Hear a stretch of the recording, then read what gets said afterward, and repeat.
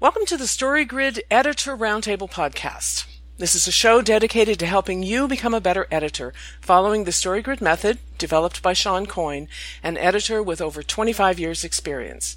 My name is Ann Hawley, and I'll be moderating the roundtable today. Joining me shortly are four of my fellow certified StoryGrid editors, Jari Bolander, Kim Kessler, Leslie Watts, and Valerie Francis. Each week, we watch a movie from one of the 12 content genres and complete a Global Foolscap worksheet, then discuss it using the 6 core questions. This week, we're analyzing the 1979 movie Alien, screenplay by Dan O'Bannon and Ronald Shusett, and directed by Ridley Scott. Here's a synopsis that I adapted from Wikipedia. There are spoilers. The commercial space tug Nostromo is on a return trip to Earth with a 7-member crew in stasis. The ship's computer awakens the crew when it detects a transmission from a nearby planetoid. They land to investigate, sustaining damage. 2 crew members discover that the signal comes from a derelict alien spacecraft, and they go inside where they find the remains of a large alien creature. Warrant Officer Ripley, the protagonist who has remained aboard the Nostromo, determines that the transmission is not a distress signal, but a warning of some kind. Meanwhile, in the alien spacecraft, an officer, Kane, discovers a chamber containing hundreds of large egg-like objects. When he touches one, it opens and a creature springs out, attaching itself to his face. He's carried unconscious back to the Nostromo. As acting senior officer, Ripley refuses to let them aboard, citing quarantine regulations, but a crew member named Ash ignores her and lets them in. They unsuccessfully attempt to remove the creature from Kane's face. It later detaches on its own and is found dead. After repairs, the Nostromo lifts off, and Kane awakens with some memory loss, but otherwise unharmed. At dinner, he convulses in pain, then dies as a small alien creature bursts from his chest and escapes into the ship in an iconic horror moment. The crew attempts to locate it. One member follows the ship's cat into an engine room where the now fully grown alien attacks him and disappears with his body into an air shaft. After heated discussion, the remaining crew decides that the creature must be in the air ducts. The captain is its next victim, leaving Ripley in command. The 4 remaining crew want to abandon ship, but the shuttle won't support 4 people. Ripley insists on flushing out the alien. She discovers that Ash is an android who was assigned to the Nostromo to ensure that the creature was returned for analysis at any cost, including the crew's lives. The android taunts them about their chances against the perfect organism. Ripley disconnects it, and they smash its remains with a flamethrower. Ripley and the 2 remaining crew escape to the shuttle, but the other 2 are killed by the alien while gathering life support supplies. Ripley initiates the Nostromo's self-destruct sequence and heads with the cat to the shuttle, only to find the alien in her path. She retreats and attempts to abort the self-destruct, but it's too late. She narrowly escapes in the shuttle as the Nostromo explodes. Ripley is preparing for stasis when she finds that the alien has gotten into the shuttle. She forces it into the airlock and, in a series of mounting complications, manages to blast the alien into space. She records her final log entry for the Nostromo and places herself and the cat into stasis for the trip home to Earth. So, we'll discuss this exciting and still iconic classic horror movie, starting with the 6 core questions. And so we'll turn it over to you, Valerie, to discuss the global genre. Well, the global genre is, it's obviously an external genre. It's a horror uncanny because the force of evil is explainable. The value shift is therefore life to unconsciousness to death. To death would be a mercy. Ellen's want is to destroy and neutralize the alien any way she can. Now, as part of the 6 core questions, we identify the global genre, but, because we are who we are, we can't help but to see whether there's an internal genre or not. Now, we've heard Sean say that in certain external genres like horror, crime, some action, there doesn't need to be an internal genre. But I wanted to see if there was one anyway. And I waffled back and forth between worldview revelation and worldview disillusionment. And this is where the squishy stuff comes in. And I think an argument could be made for either. I don't think it's a huge radical character shift from beginning to end, but I settled on worldview revelation because at the beginning of the film, Ripley is ignorant of her crew member, that Ash is a robot. And she's also ignorant of the ship's true objective, which is wanting to get the alien, possibly for its weapons division, but to get it, as Anne read in the introduction there, and bring the alien specimen back for analysis. So I settled in the end on worldview revelation. Okay, and I think we had some dissenting views on that. Jerry, you want to weigh in? Yeah, so I took a little bit of a different take. For me, I thought it was status sentimental. And the reason is I looked at it from Ripley's perspective. In the beginning of the movie, even though she's the protagonist, she's pretty much the lowest officer on the totem pole.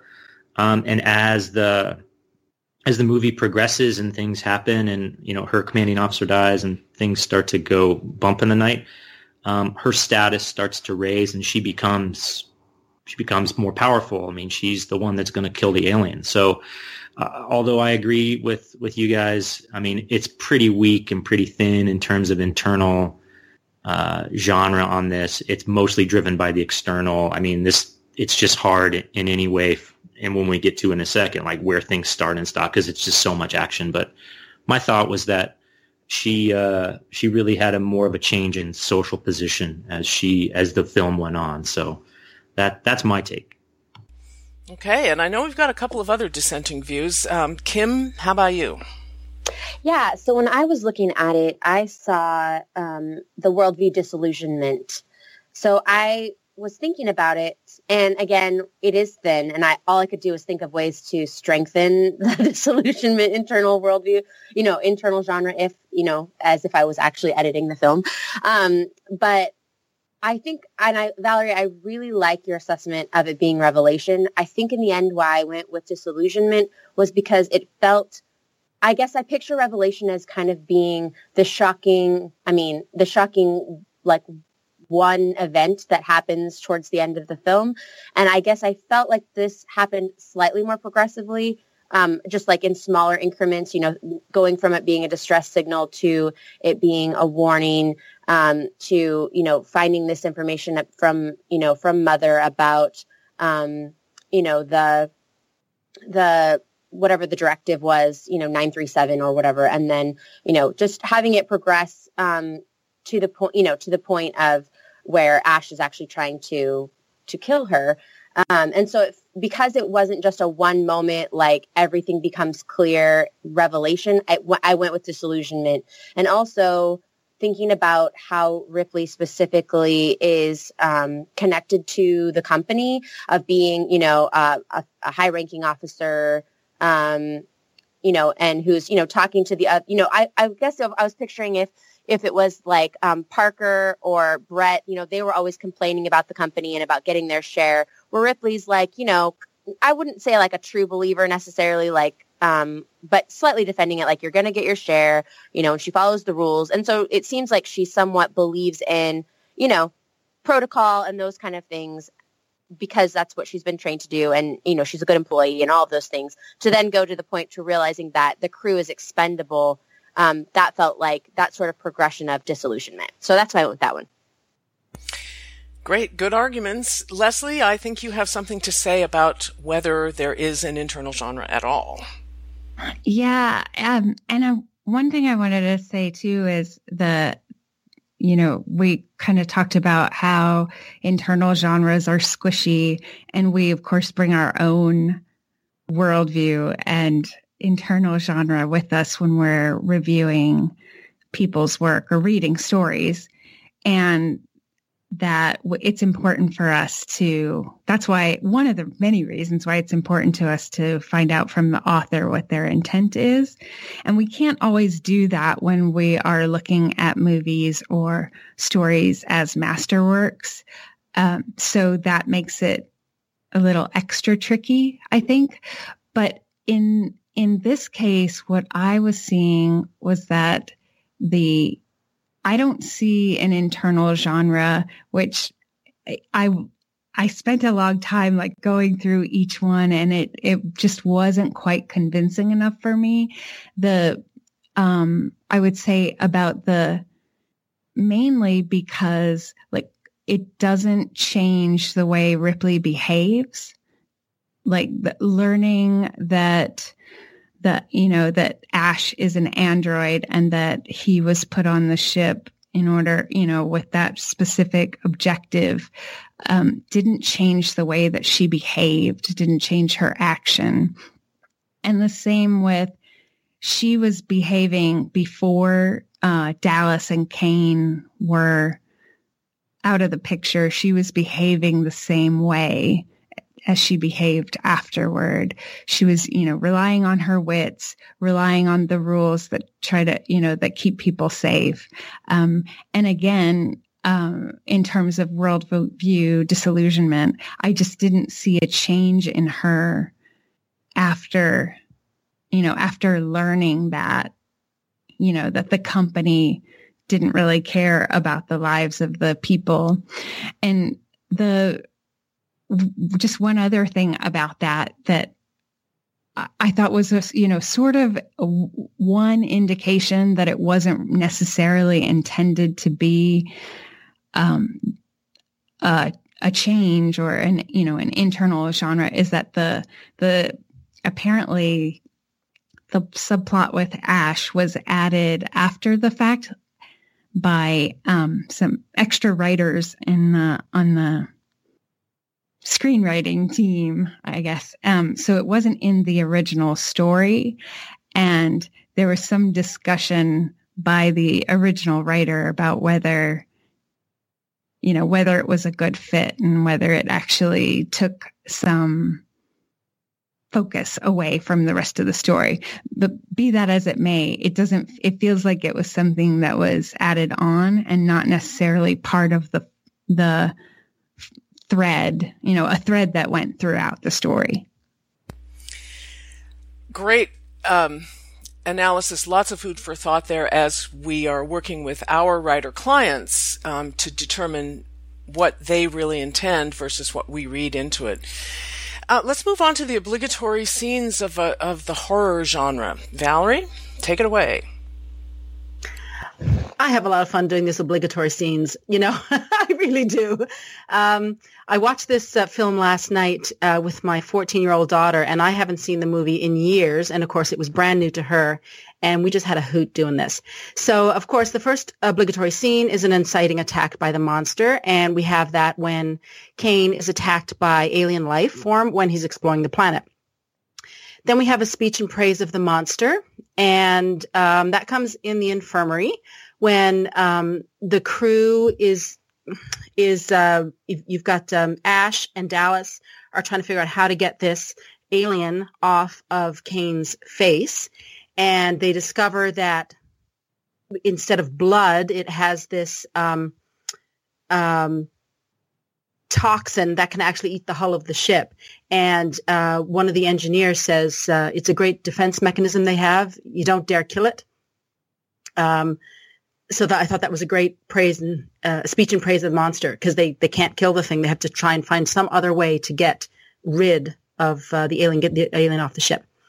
Next, the protagonist becomes the final victim after a series of kill-off scenes of the minor characters. Well, I think in a movie like Alien, it's pretty straightforward. You've got 7 crew at the beginning, and one by one, they're killed off by the alien until Ripley is left to defend herself.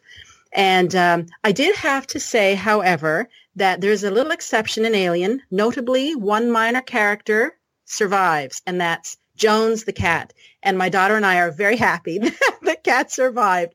We were starting to sweat there for a little bit. Poor cat left in his kennel. We have a lot of animals here at the house, so we were looking at the movie from a different point of view in those scenes. Moving on, the victim at the mercy of the monster scene.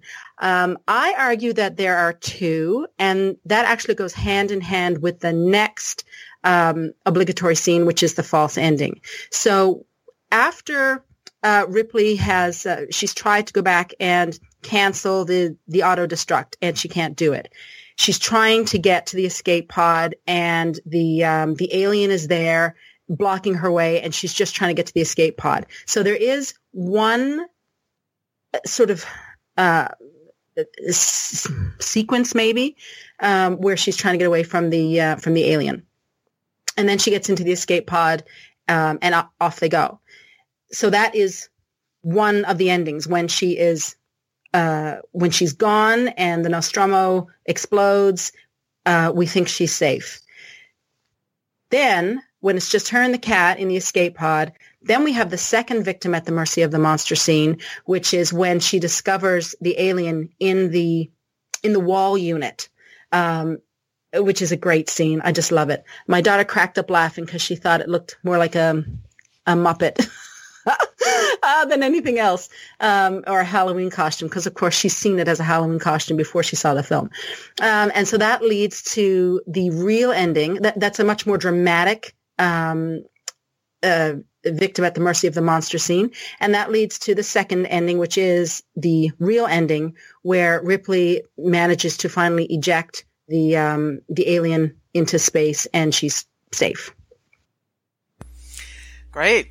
So let's talk about the conventions of a horror story. Kim? Yeah, so Valerie, I agree with you. This part is really fun, looking for the specific examples that meet these requirements. So the first convention is the monster cannot be reasoned with. It is possessed by the spirit of evil and is present to devour and annihilate. And I noted specifically, Ash tells them that it's a perfect organism. Its structural perfection is only matched by its hostility, and it's not clouded by conscience or delusions of morality. And I thought that was somewhat poetic coming from an android, so who seemed very calculated in his goals as well. Number two was a conventional settings within fantastical worlds. And what's awesome is specifically Sean mentions Alien as our example of a horror story that does this. So he mentions Alien is set on a spaceship, but the spaceship is a futuristic blue-collar trucker transport operation.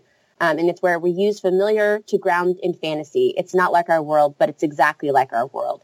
So in here, you have very real, down-to-earth characters. They're concerned about getting paid for their work.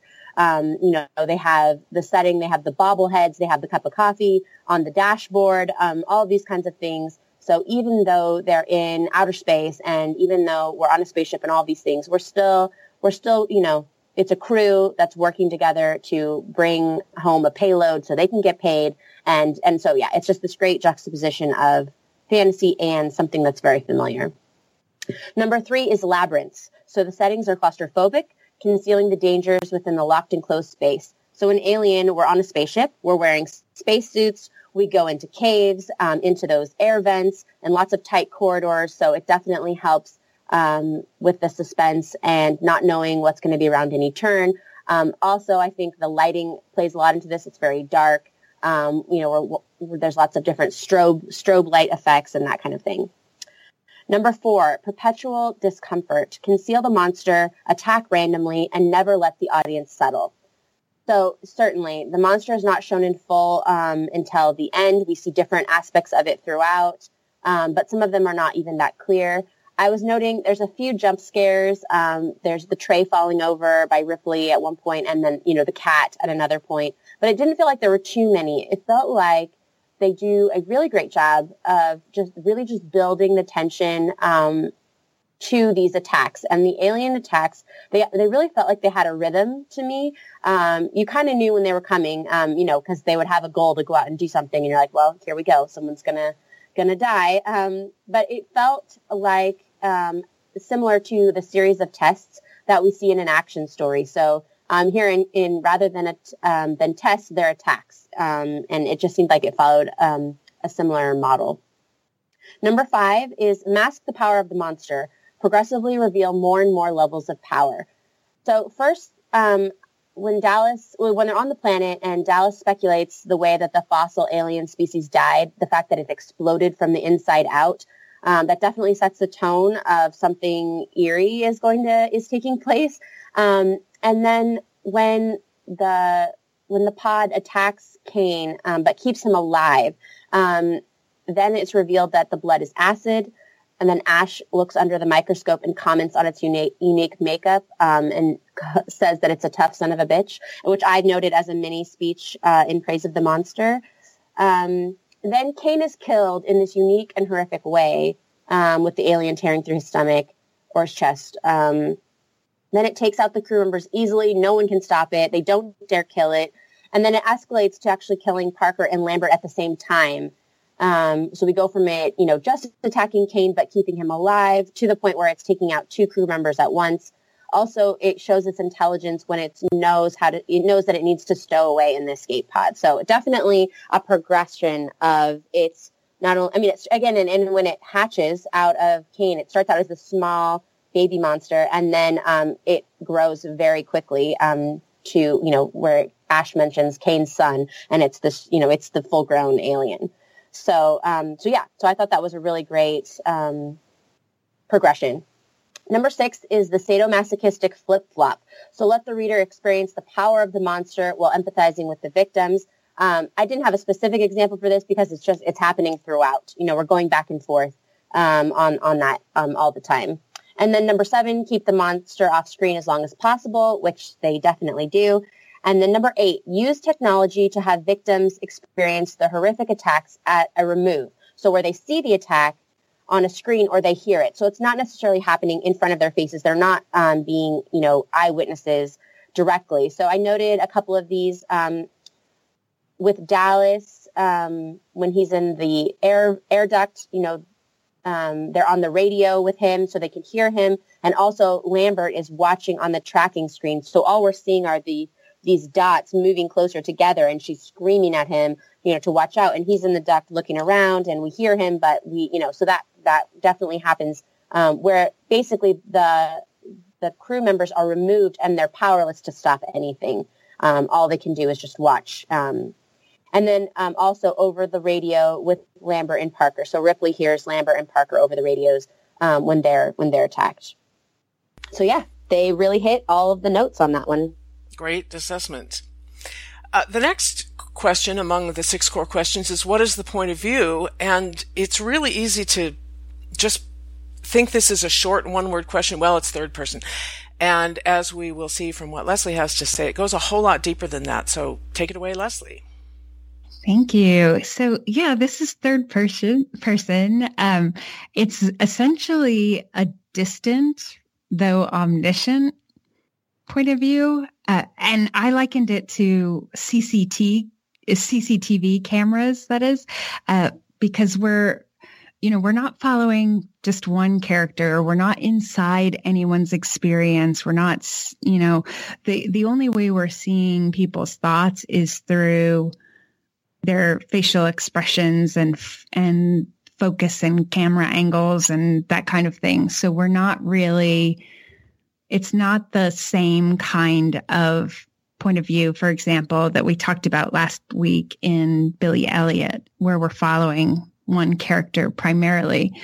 So Ripley is the protagonist, but again, we're not inside her experience any more than we are the others on the ship. And it didn't even seem to me that we were with her.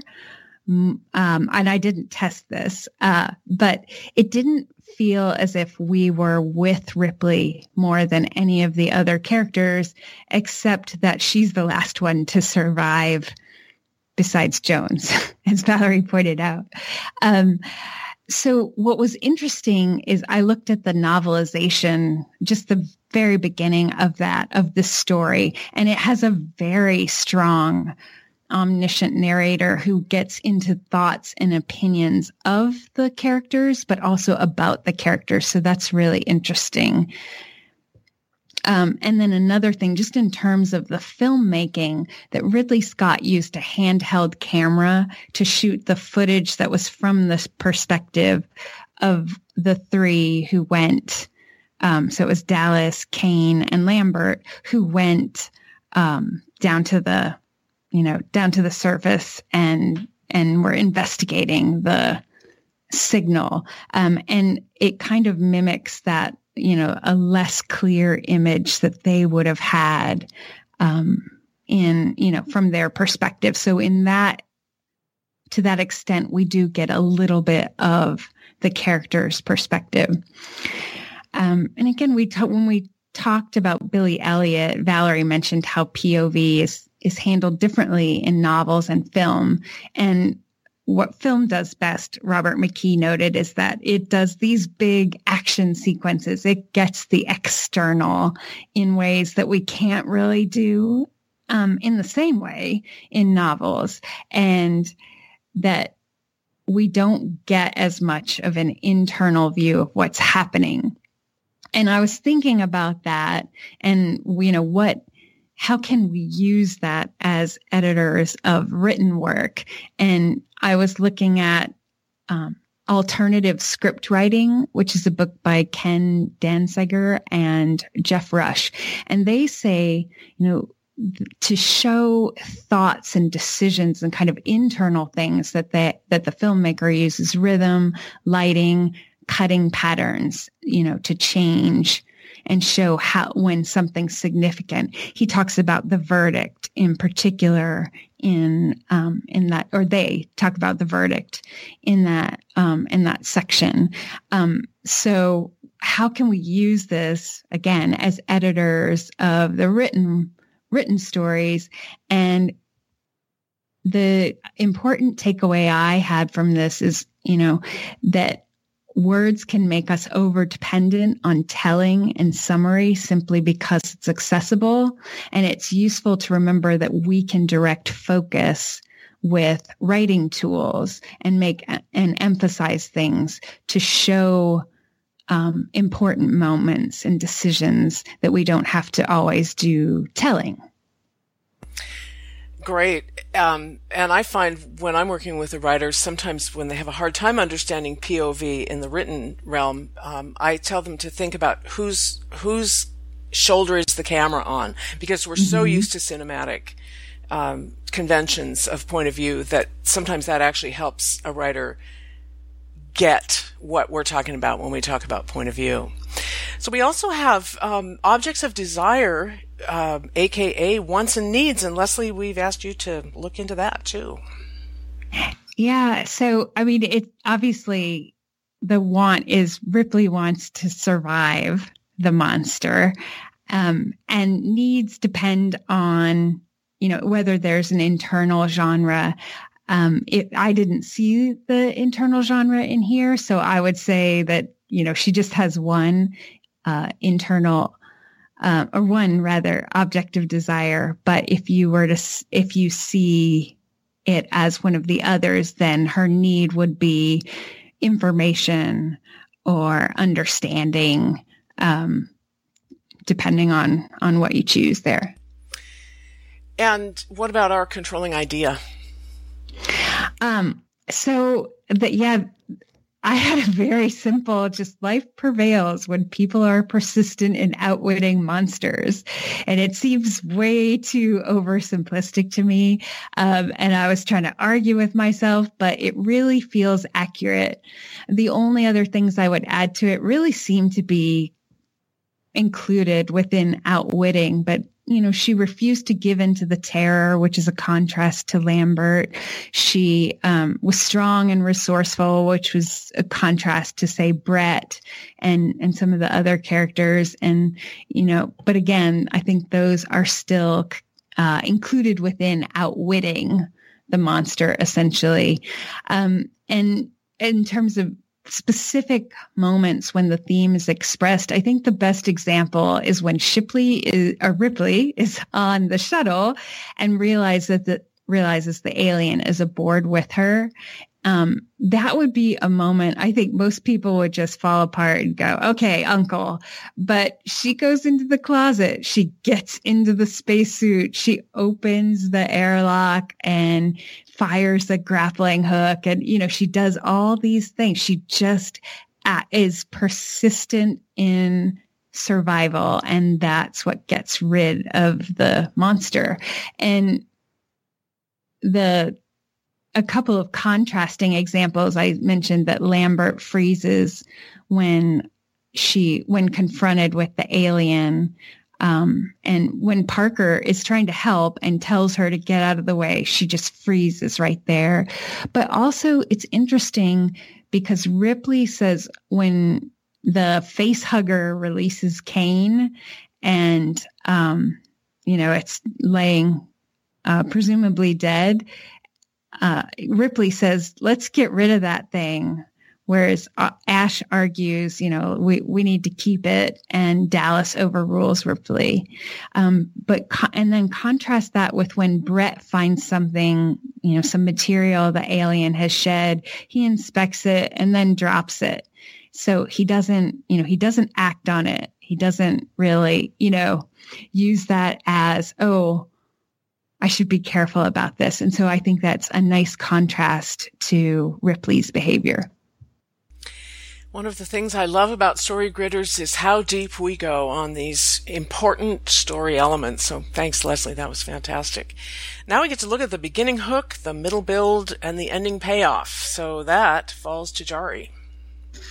Yeah. So, this is just a great movie with lots of stuff going on. So the beginning, middle, and end, could be a little squishy, like the internal genre. But for me, really, I think the start of the beginning hook is when the crew gets woken up and then they realize, hey, we're not where we should be, and we have to go to this planet or planetoid and figure out kind of what's going on. And so, for me, sort of the end of the beginning hook is kind of when the alien magically or mysteriously comes off of Kane's face. Everyone's sort of jubilant. It's sort of this false sense of security. It's kind of like, don't you kind of want to understand like what happened to this guy? So in that sense, you just get sucked into it. And even within the beginning hook, when you talk about, some complications in the crisis, it really is centered around Kane and what's going on with the alien. Kane gets attacked by the alien is a complication. The crisis is, well, how are we going to get this thing off of Kane? Because they have no idea. Because again, Ash is kind of like, man, this thing's like the perfect, he doesn't say this right now, but in his head, once you know more about the movie that, he's like, oh, my mission is to get this thing back, hook or crook, right? And then the climax would be, well, it comes off of Kane's face and then they find it dead and, hey, everything seems to be quote unquote normal. And so I think at that point, we're not only, I was not only sucked into the story, but I'm kind of like, okay, well, what's next? Like something else is going to happen. So, in terms of the middle build, I had that as, the inciting incident of that is when Kane wakes up, and, they're eating and whatnot. And then for me, the complication is the most, I don't know, one of the most iconic scenes in horror is when the alien just pops out of Kane's stomach. And it is, when I saw this the first time when I was a teenager, I freaked out. I mean, I think I jumped out of my seat. I'm like, oh my God.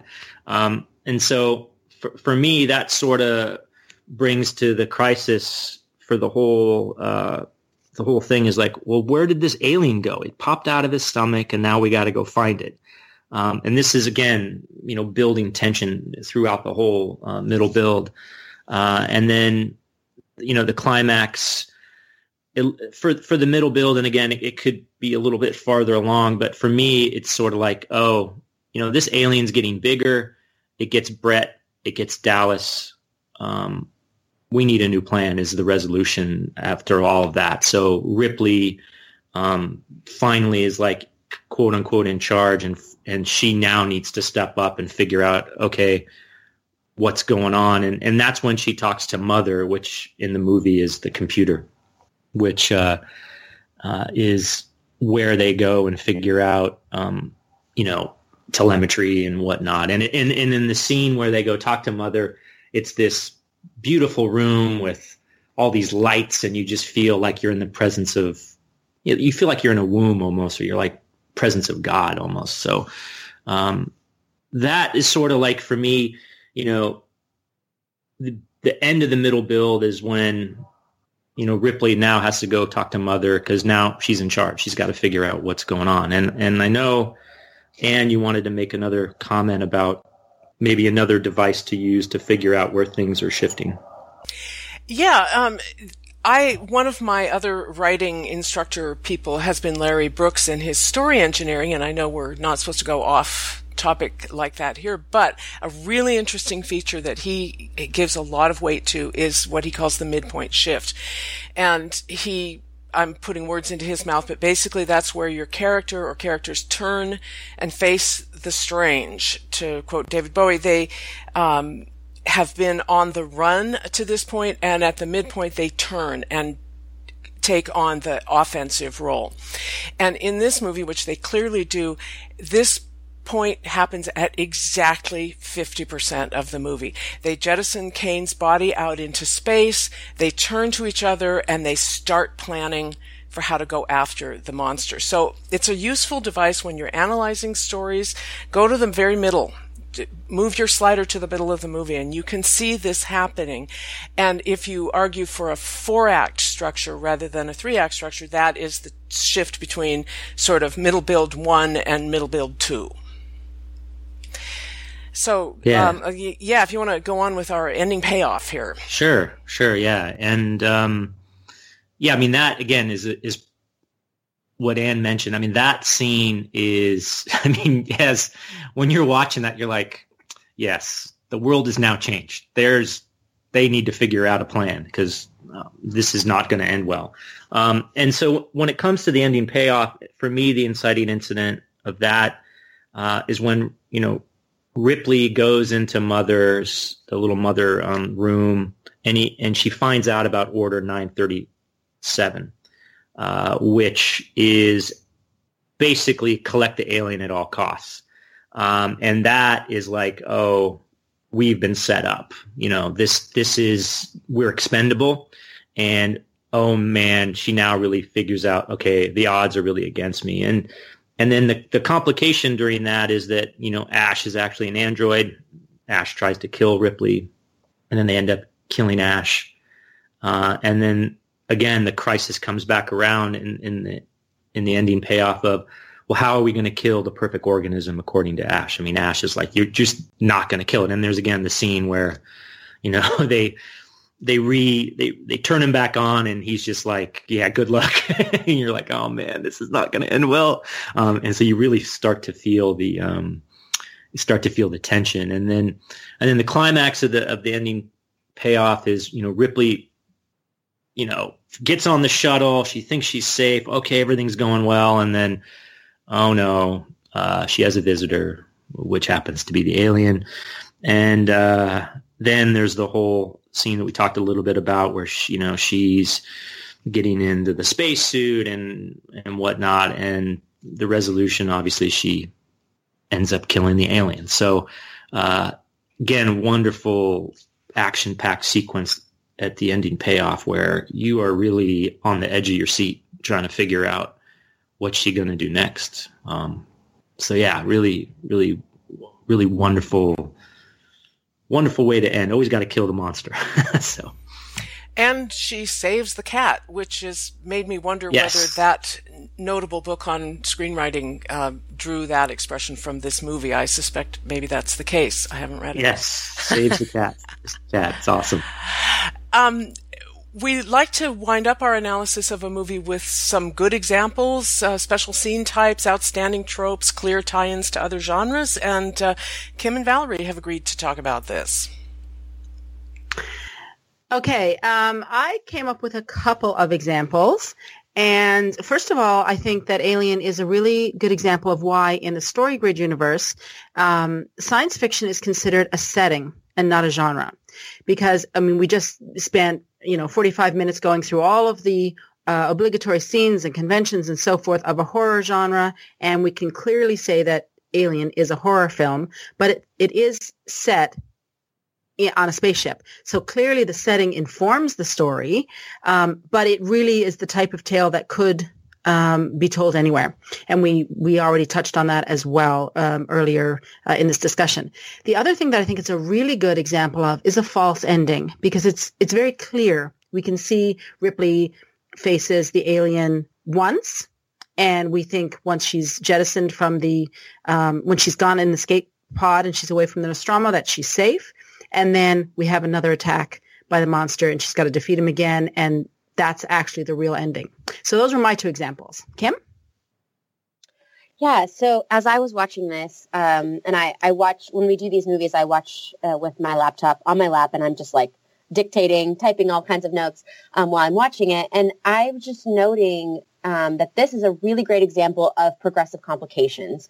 So every single scene really feels like it does its job and furthers the story and progressively complicates things in a steady build. So I just wanted to specifically break down the beginning hook. So from, the moment when they wake up, they're in stasis, they wake up, they find out it's a distress call. Well, first they find out that they're not where they're supposed to be. Then they find out that there's a distress call. Then they realize they have to answer it or there's no share of wages. Then they land and the ship is damaged. Then they find the fossilized alien and it died in this obscene way.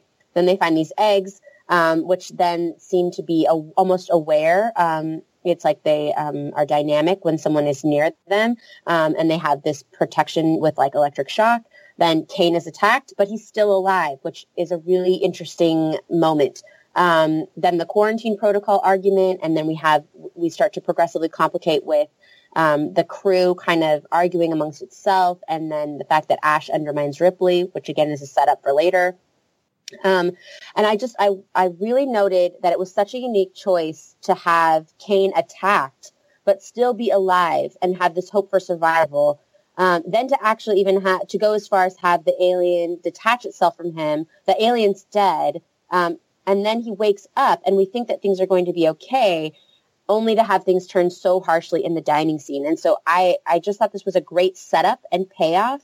And so much more rewarding, if you want to use that term, than if Kane had just been attacked outright and killed, on the planet. And the fact that and I really thought it was interesting, the fact that was kind of done off scene. We see this thing jump on his face, and then we cut back to the Nostromo, and the crew is arriving back, and they're like, hey, you got to let us on. Something's going on with Kane. And we're like, wait, what happened? And then something's attached. And like, they dole out the information bit by bit, rather than just even us seeing what it is right away. And the fact that then when they take off his helmet and we see that it's on him and he's breathing, I mean, they just really build it up bit by bit by bit. And I just thought that was great. And also it reminded me of when on the traditional Story Grid podcast, when Sean was working with Tim on his novel about not going too big too soon. I remember one of the initial scenes with Jessie where she was going to, she was going to stab the president in that opening scene with them, and they just went ahead and they backed it off where she just says no, and just so not, and Sean really talked about not going too big too soon, and I thought this was a really great example of how it's that slow build and just progressively complicate in small ways that builds the tension for the ultimate payoff. So yeah. Yeah, this is puts the progressive in progressive complications in a big way. And the movie is a classic for a reason. One thing that I just wanted to add to the end is that even though we can look at it at this almost, 40-year distance, and see the kind of ridiculous takes on technology that now seem kind of stupid, like this computer that can't even talk or show visuals or anything, it still works as a movie because it is not dependent on its technology in the science fiction sense, but depends on these classic standard tropes and conventions of true horror. So it was, even though I've seen it before and I knew exactly what was going to happen, I sat there kind of glued to my screen watching it the whole way. So, great discussion. That wraps it up for this week. I'd like to thank everyone, Leslie, Jari, Kim, and Valerie, for excellent editorial insights into this classic science fiction horror movie. We hope that our discussion helps all of your clients write a better horror story or better stories in general. So join us again next time when we're going to take a little detour and we're going to take on the crime genre. Maybe. We're going to watch the movie Hot Fuzz, which we think might be crime, but probably also fits another genre. We'll see. So we'll see you next week.